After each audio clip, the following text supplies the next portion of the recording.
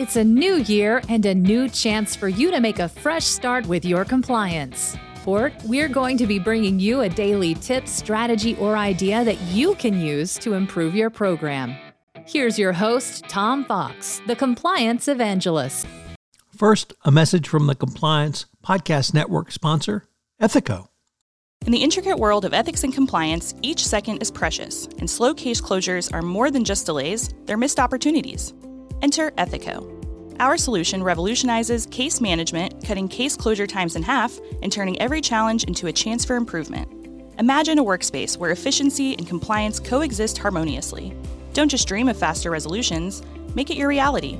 Visit ethico.com/CPN today to book a demo and dive into our exclusive white paper by Tom Fox, 2023, The Year in Compliance. Empower your team with the tools they deserve. We are at the end of our 31 days, and so for this 31st day, we're going to take a look at using a root cause analysis for remediation. The 2023 ECCP reemphasized the need for both performing a root cause analysis, but equally importantly, using it to remediate your compliance program.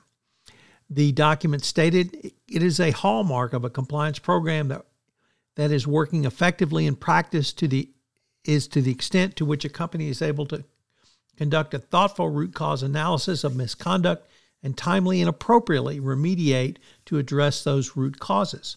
It went on to state what additional steps a company should take, demonstrate the recognition of the seriousness of the misconduct, acceptance of responsibility for it, and the implementation of measures to reduce the risk of repetition of such misconduct, including measures to identify the future risks.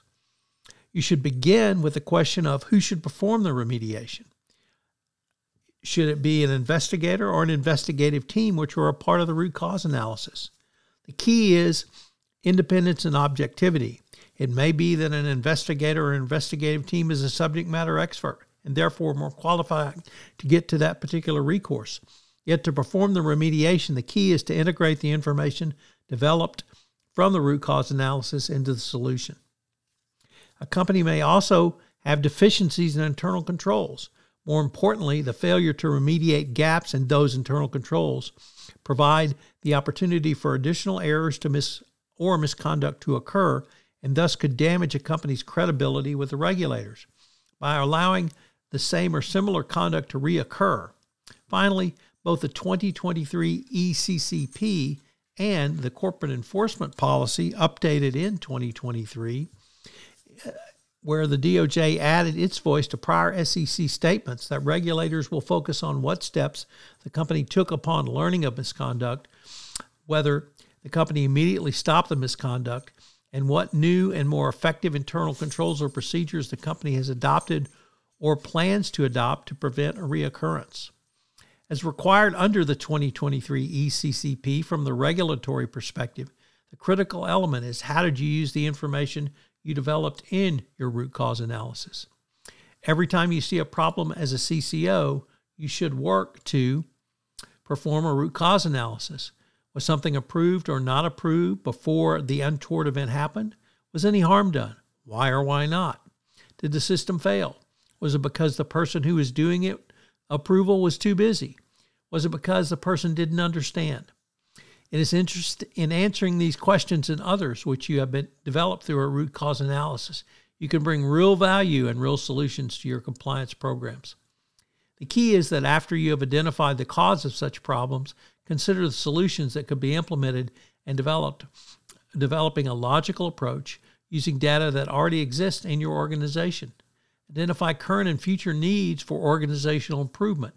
Your solution should be a repeatable step-by-step process in which one can confirm the results of another. Focusing on the corrective measures of root causes is more effective than simply treating the symptoms of a problem or an event, and you will have a much more robust solution in place.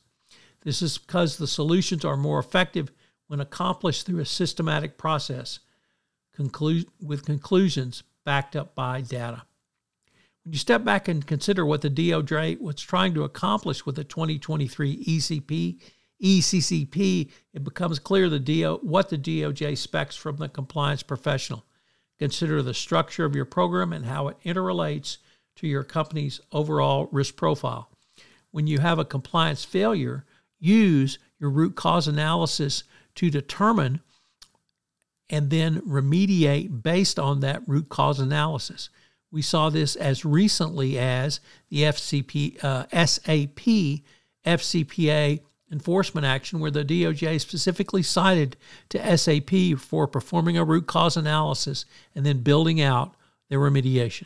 So what are today's 3 key takeaways? Number 1, the key to using a root cause analysis is objectivity and independence. Number 2, the critical element is how did you use the information you developed in the root cause analysis? And number 3, the key is after you've identified the cause of the problems, consider the solutions that can be implemented by a logical approach using data that already exists in your organization going forward.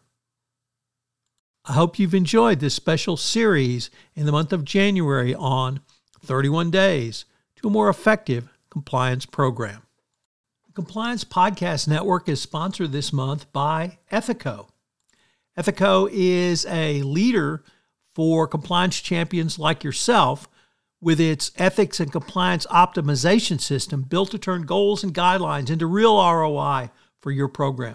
For more information and a special white paper, go to ethico.com/CPN.